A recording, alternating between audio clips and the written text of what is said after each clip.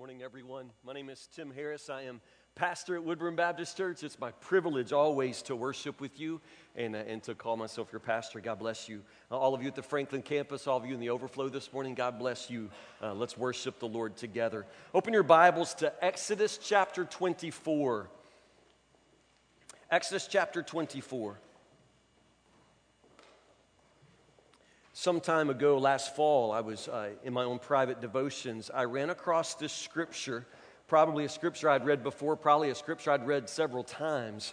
But this time it grabbed me. There's a particular detail in this scripture that really got under my skin. I just couldn't make any sense of it. And when that happens, I tend to do the stupid thing. I put it in my preaching plan. If there's a scripture I don't understand, something that is just simply a puzzle to me, I'll put it in my preaching plan several months out, and that will force me to struggle with it and force me to make sense of it. And that's what I've done today. Exodus chapter 24, as it turns out, is a pivotal passage in the Old Testament and important for us to understand. It's important because of a fundamental principle in the Old Testament and in Scripture itself. From Exodus chapter 33, verse 20, this is a fundamental principle about God, a fundamental principle in our worship, and it's something you've probably heard and always understood, and it's simply this, and the words are on the screen here. You may not look directly at my face, for no one may see me and live. That's God speaking there. Fundamental principle, we can't see God. No one can see God and live. All through the Old Testament, that is just a simple fact. God in His glory, God in His perfection and holiness, a human being cannot look upon Him and live. That's God speaking to Moses in Exodus 33 when Moses says, God, let me see your glory. Let me see you. And God says, no one can see my face and live. With that in mind, Exodus 24, the passage that I read some months ago, it comes to a point where it says specifically that they see God. It says plainly and clearly they see Him, and yet they live. And this is what I want us to figure out today. Figure out this scripture with me. Exodus chapter 24, we are going to begin with verse 1. Follow along. This is good stuff from Exodus chapter 24. Then the Lord instructed Moses, come up here to me and bring along Aaron, Nadab, Abihu, and the 70 of Israel's elders. All of you must worship from a distance. Only Moses is allowed to come near to the Lord. Now stop. We are 2 months after the Exodus, after the children of Israel have been delivered from slavery in Egypt. It's 2 months later. They are at the very foot of Mount Sinai. God is on the mountain, and Moses has been going up and down, receiving the law, receiving the 10 Commandments, and now something very important is about to happen. He calls for Moses, Aaron, Nadab, Abihu, and 70 of Israel's elders. Everyone is to worship from a distance. Moses is allowed to come near to the Lord. The others must not come near, and none of the other people are allowed to climb up the mountain with him. Verse 3. Then Moses went down to the people and repeated all the instructions and regulations the Lord had given him. What are we talking about? We're talking about the 10 Commandments. We're talking about all of the law of God now. Moses went down to the people, repeated all the instructions and regulations the Lord had given him. All the people answered with one voice. Read this with me. We will do everything the Lord has commanded. And then verse 4. Then Moses carefully wrote down all of the Lord's instructions. Early the next morning, Moses got up and built an altar at the foot of the mountain. He also set up 12 pillars, one for each of the 12 tribes of Israel. Then he sent some of the young Israelite men to present burnt offerings and to sacrifice bulls as peace offerings to the Lord. Moses drained half the blood from these animals into basins. The other half he splattered against the altar.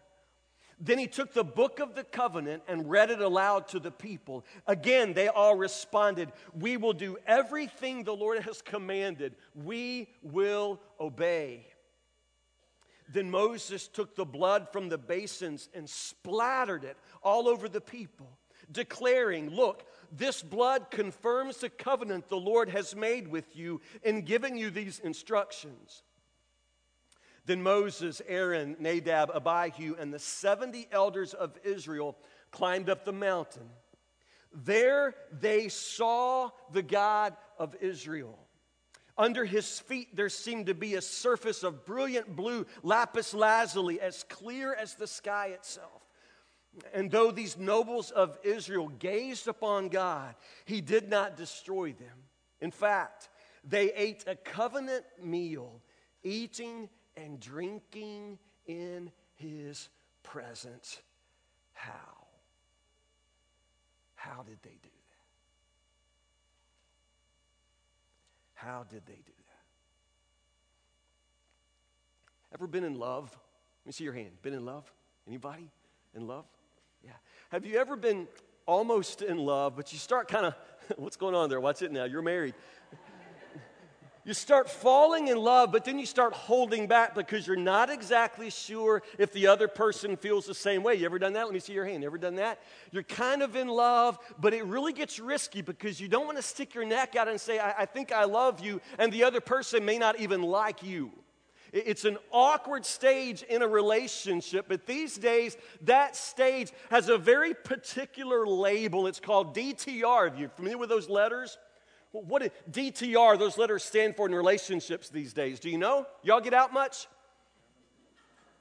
DTR stands for determine the relationship. Frank knows, man. Determine the relationship. In every relationship, there is that moment when you gotta have the talk. You got to DTR. You've got to figure out, what are we? You know what I'm talking about? The best example I can give you is Byron and Susie Lucas. Do y'all remember back in the day when Byron Lucas and Susie High used to come to church here on Wednesday night and they weren't married? And at that point, they weren't even dating, but none of us knew what they were because they just showed up on Wednesday night and they sat together and they were so cute. They had couple written all over them.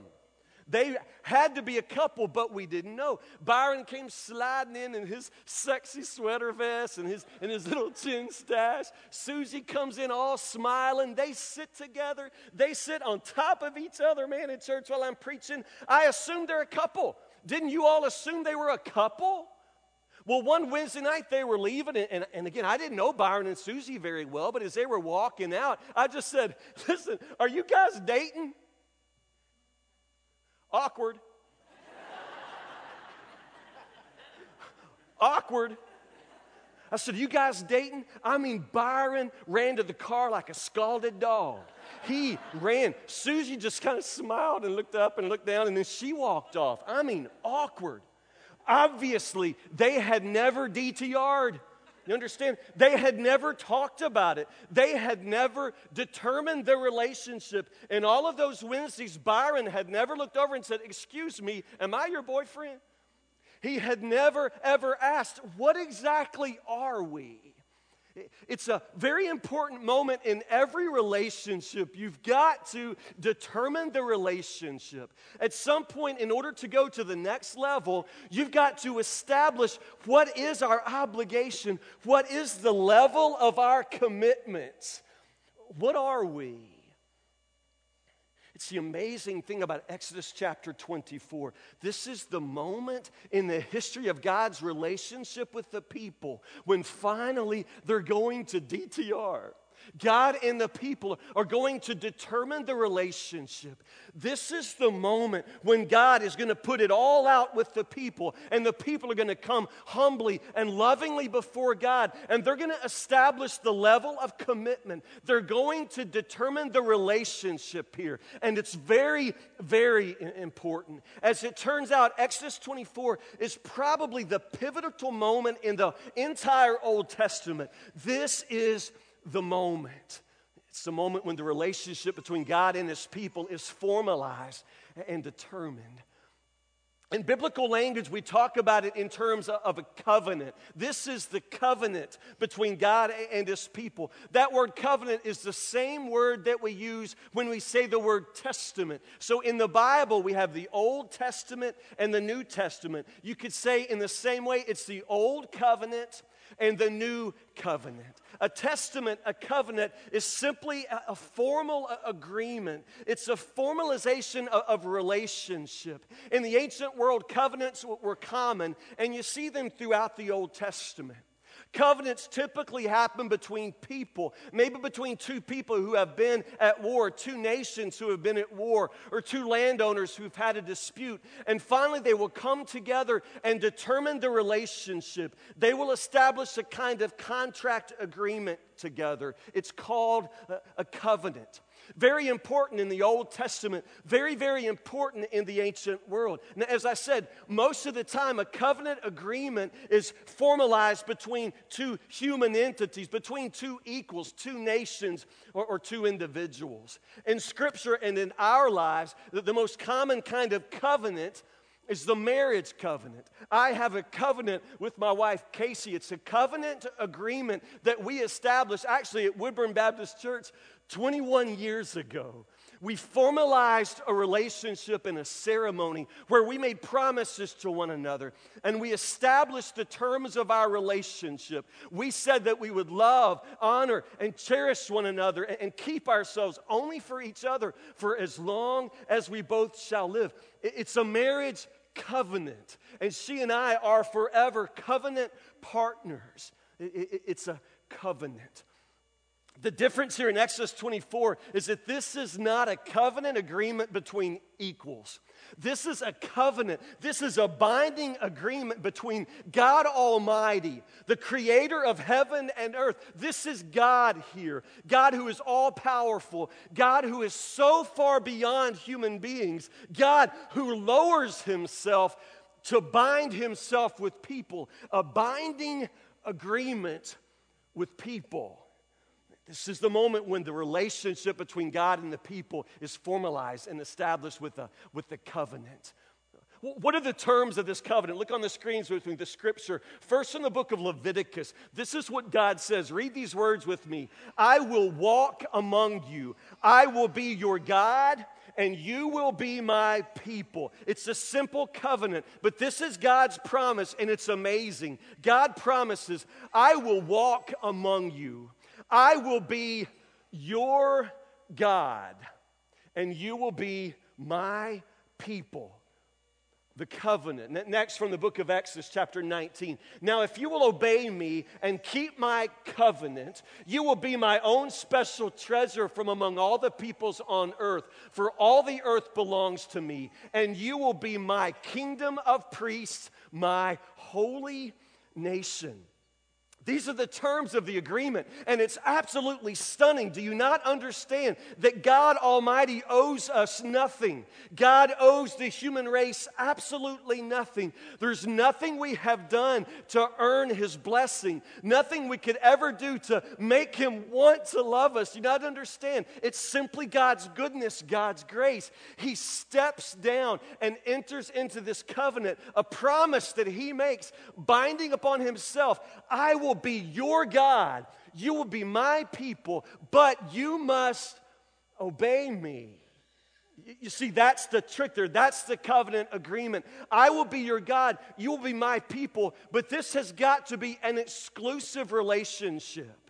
You can't bind yourself to me, God says, and not walk with me. You can't expect me to walk with you if you're not going to walk with me. And so God gives the law, God gives the commandments, and think of them as boundaries. This is the boundary that God lays out. And He says, this is where we will walk together. Walk between these lines. Walk in this way. And if you will obey me and walk in my way, then I will walk among you, and I will be your God, and you will be my people. It's like a marriage. It's a testament. It's a covenant. Now understand, in the ancient world, covenants were very, very important. And follow me here. Pay attention to Scripture and think about other things you know about our Christian faith here. Covenants were very important, and it was a very formal ceremony for formalizing a relationship like this. Typically in treaty ceremonies between nations or covenant ceremonies between people, they would begin with an actual recitation or rehearsal of the terms of the contract, the agreement. They would literally sit down and read together what they were agreeing to, the terms of the contract. That's the first step. The second step is amazing and gory. In all of these covenant agreements, the second step, the second act was in many ways the most important act. There was a sacrifice. There was a sacrifice. Always animals were slaughtered. This was such an important part of a covenant moment that actually in the ancient world, they didn't say we're going to make a covenant. They would say we're going to cut a covenant. They would cut a covenant. God is cutting a covenant with his people. And the cutting refers to the butchering, the slaughtering of animals. In the ancient world, they would slaughter these animals in a very bloody fashion. Understand this. Slaughter the animals. And that was a visualization. It was a visual way of saying, if either one of us breaks this contract, if either one of us breaks the promise entailed in this agreement, if either one of us doesn't live up to our side of this agreement, then let us be cut into pieces just like these animals are cut into pieces. That's the way covenants were cut. If I break my promise to you, then let me be cut into pieces just as this animal is cut into pieces. The slaughter of the animal was an important part of the covenant. After the animal was slaughtered and the relationship was formalized, then they would eat together. The whole covenant would be sealed in fellowship. They would actually stop and eat the sacrifice, cook and consume and have a great feast and celebrate the relationship. It was a covenant ceremony. If you notice in Exodus chapter 24, it's a parallel kind of arrangement. This is exactly what happens between God and his people. And it's really fascinating, especially when you think about the Lord's Supper, which we'll celebrate together in 2 weeks. We'll talk about that more tonight. Notice what happens first as they begin to enter into this covenant. God gives the law to Moses, and Moses writes it down, and he reads it to the people. And all of the people say, yes, we will obey. Yes, we will walk with you. Yes, we will do everything you ask us to do. We will be your people. Moses goes back to God, comes back. He reads it again, and he reads it again. And continually the people say, we will obey you. We will be your people. We will walk with you. They continue to rehearse the terms of the agreement, and then there is the sacrifice. And the scripture says Moses calls young men from all over Israel, a tremendous army of young, strong men, because this is a tremendous slaughter of animals. It's heavy work, it's bloody work, and it's a big job. The young men come in and they slaughter bulls. And it says that Moses gathers the blood. I'm not trying to gross you out here, just think about what the scripture says, because the blood is important. Moses drains every drop of blood from the animals and he collects it in gigantic basins. Every drop of blood is saved. And then the important moment, the covenant is sealed with blood. Moses takes half of the blood, it says, and he splatters it on the altar. Now, the altar is the part that belongs to God. So this is the moment when God binds himself in this covenant. And the covenant is bound with the blood of the animal. And the blood is splattered on the altar. That's God's part. And then Moses turns around with these enormous basins of blood, and he splatters it on the people. That's the way to kill a Sunday morning, isn't it? He splatters the blood on the people. The people stand with the blood splattered on their faces. And the covenant is sealed with blood. After that point, the scripture says, they have a meal. Moses and the 70 elders go up the mountain. They see God and they eat in his presence. I'm asking how. Well, the fundamental principle of all of Scripture is that we can't see God. You can't do that. It's exactly what we're not allowed to do. It's exactly what we're not capable of doing as human beings. The Scripture says in the book of Hebrews, our God is a consuming fire. Do you understand what that means? God is a consuming fire. That means in God's presence, you and I, we're like paper. And the closer we get to God, it is inevitable that we will be consumed by the fire of His holiness, completely vaporized by His ultimate perfection. We can't come into His presence. We can't look upon His beauty. God is radically other than us. God is radically holy and eternally beyond us. We can't come into His presence. We are not holy. We are not perfect. We are not worthy. We are not capable of enduring the heat of His holiness. Do you understand this? It's fundamental. We are sinners. He is a holy God. It is an impossibility that we can stand in His presence. It cannot happen. Our God is a consuming fire. Were you to gaze upon the glory of His face, you would be melted in an instant in His presence. We can't look upon Him. Our God is a devouring, our God is a consuming fire. You can't see Him. You can't be in His presence. It's a basic principle of God's nature and our nature. The gulf between us is enormous. God is a consuming fire. In His presence, you would melt like wax. But the Scripture says they see Him. And it says it plainly, and it says it obviously, because the Scripture knows you and I are going to go, no way. How? Back to the Scripture. What exactly do they see? Maybe this will help us a little bit. What exactly do they see? Go back with me. Verse 9. Then Moses, Aaron, Nadab, Abihu, and the 70 elders of Israel climbed up the mountain. There they saw the God of Israel. It says it. They saw the God of Israel. Now listen, under His feet there seemed to be a surface of brilliant blue lapis lazuli, as clear as the sky itself. What is lapis lazuli? It's a semi-precious stone. I have chosen lapis lazuli, if you're in the sanctuary this morning, as the background for our slides. Lapis lazuli is a semi-precious stone, sort of like turquoise. And it was very much something that royalty in the ancient world would have around them. It was a semi-precious stone and considered a sign of majesty.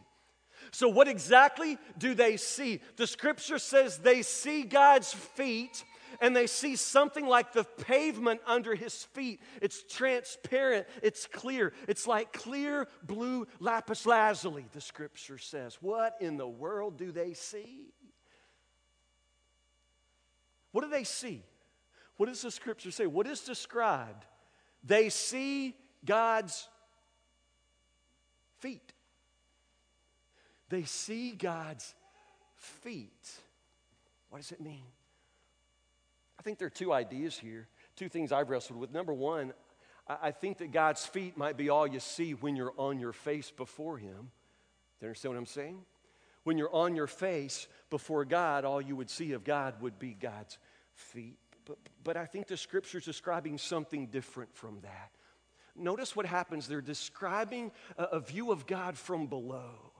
It's as if in that moment the sky becomes transparent. It says that the sky, the pavement under God's feet is clear as blue sky, like clear blue lapis lazuli, the Scripture says. It's as if there's a view from below, as if in that moment the sky sort of opens up or becomes transparent, and they have this vision into the throne room of God. They have this vision of God. It's a vision from below. They see God's feet, and they see the floor of heaven opened up, turning clear so that they can see.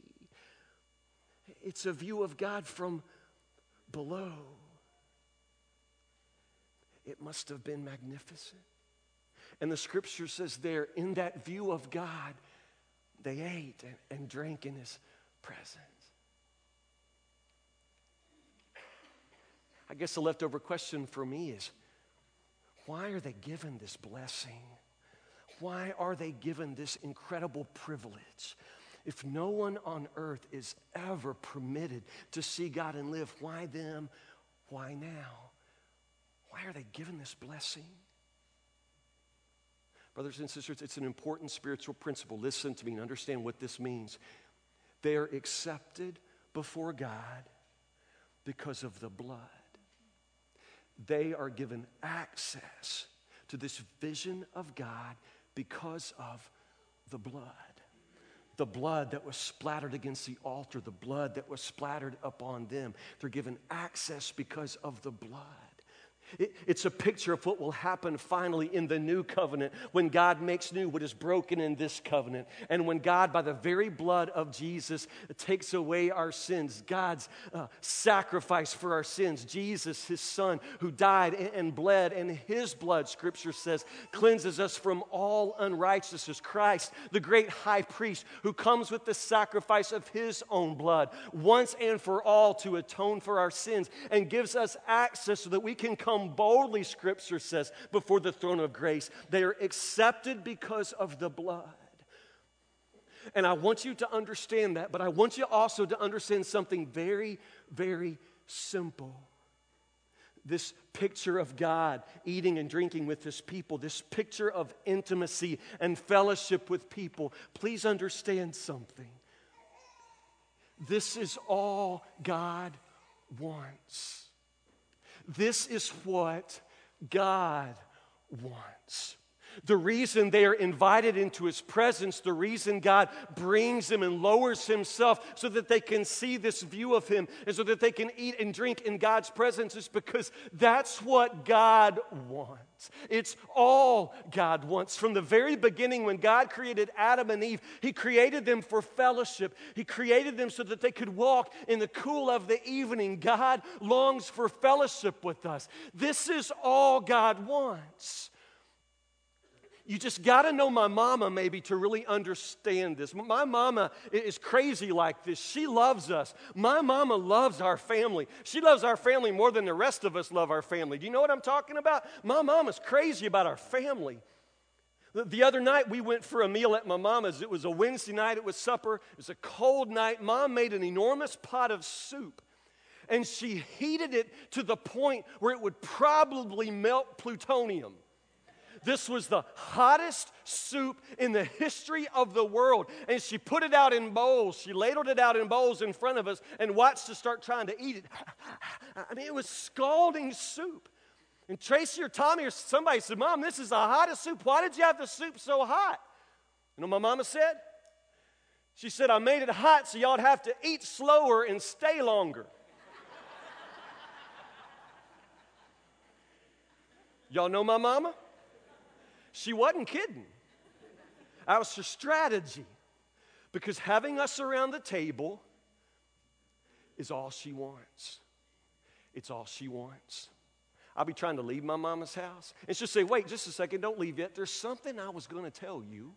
Something I was going to tell you. You understand, I'm a 45-year-old man. I probably left my mama's house a bazillion times, and every time she says, wait, stop. Something I'm going to tell you. She has never come up with anything to tell me. What is she doing?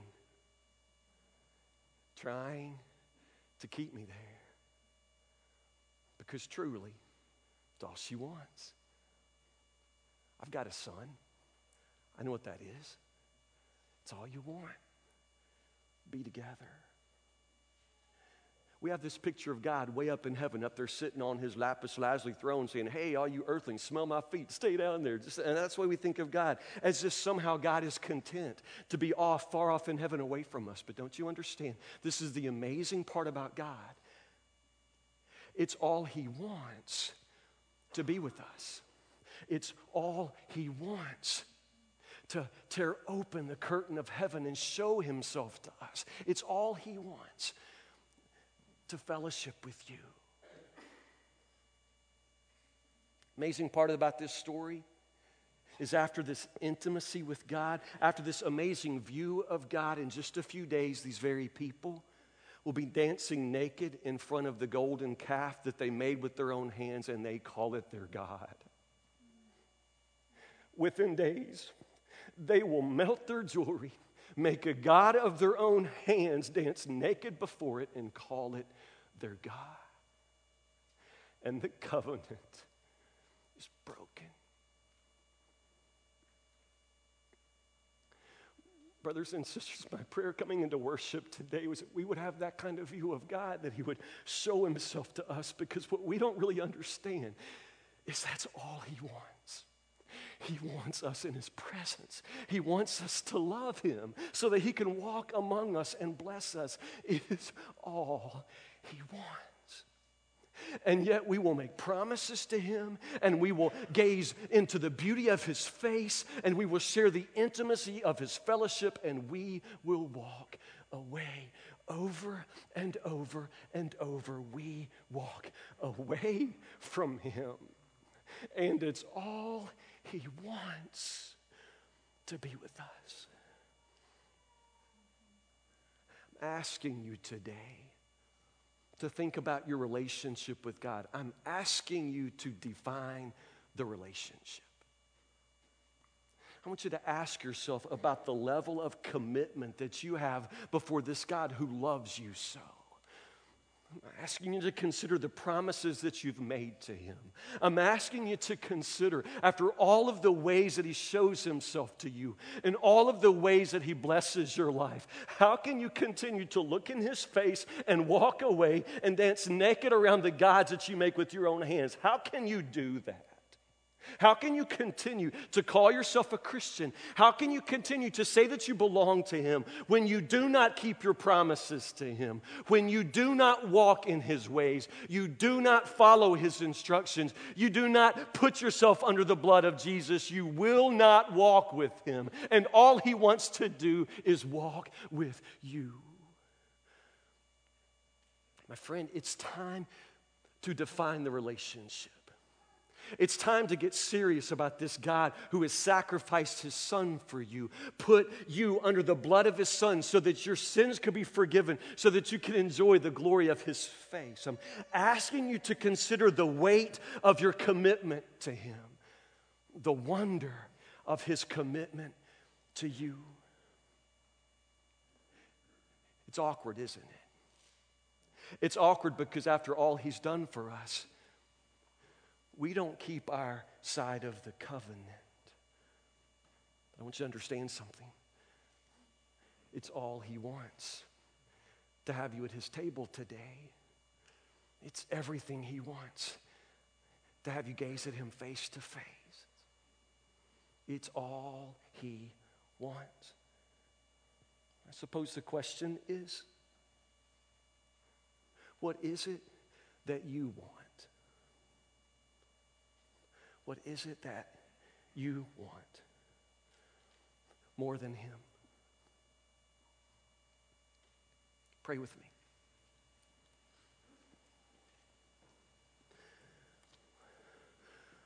Oh, glorious God. Oh, that the ceiling would simply be torn back and we could gaze up through the floor of heaven, see you on your throne, see you in your glory, looking through the transparent, crystal clear blue sky, see your glory, your face. Oh God, would that we could see you like that. It seems like if we could see you like that, we'd be different. Maybe if you would overwhelm us with your glory. Maybe if you would somehow clobber us with your holiness, Lord. Maybe then we would say yes to you. And maybe then we would walk closely with you. And maybe then we would keep our promises to you. Maybe then if you would just show us, if you would somehow come down from heaven and Lord, clobber us with grace. But it does not work like that, oh God. It does not work like that. You have graciously bound yourself to us, graciously coming down and offering us a relationship, paying the full price with the blood of your Son, that we might stand in your presence and not be condemned. Oh Lord, we are not worthy. Oh Lord, we don't even understand the grace that allows us to pray to you in this moment. How is it, Lord, that you could do so much for us, and yet some of us will continue to walk away? All you want today, Lord Jesus, is for us to come to you. Lord, I pray today that you would get what you want from us, that you would get everything you want from this worship service, Lord, that you would have your children on their faces before you, raptured in love and grace. We know it's all you want, Lord. Let it be all that we desire. We pray in Jesus' name, but for our own sakes. Amen.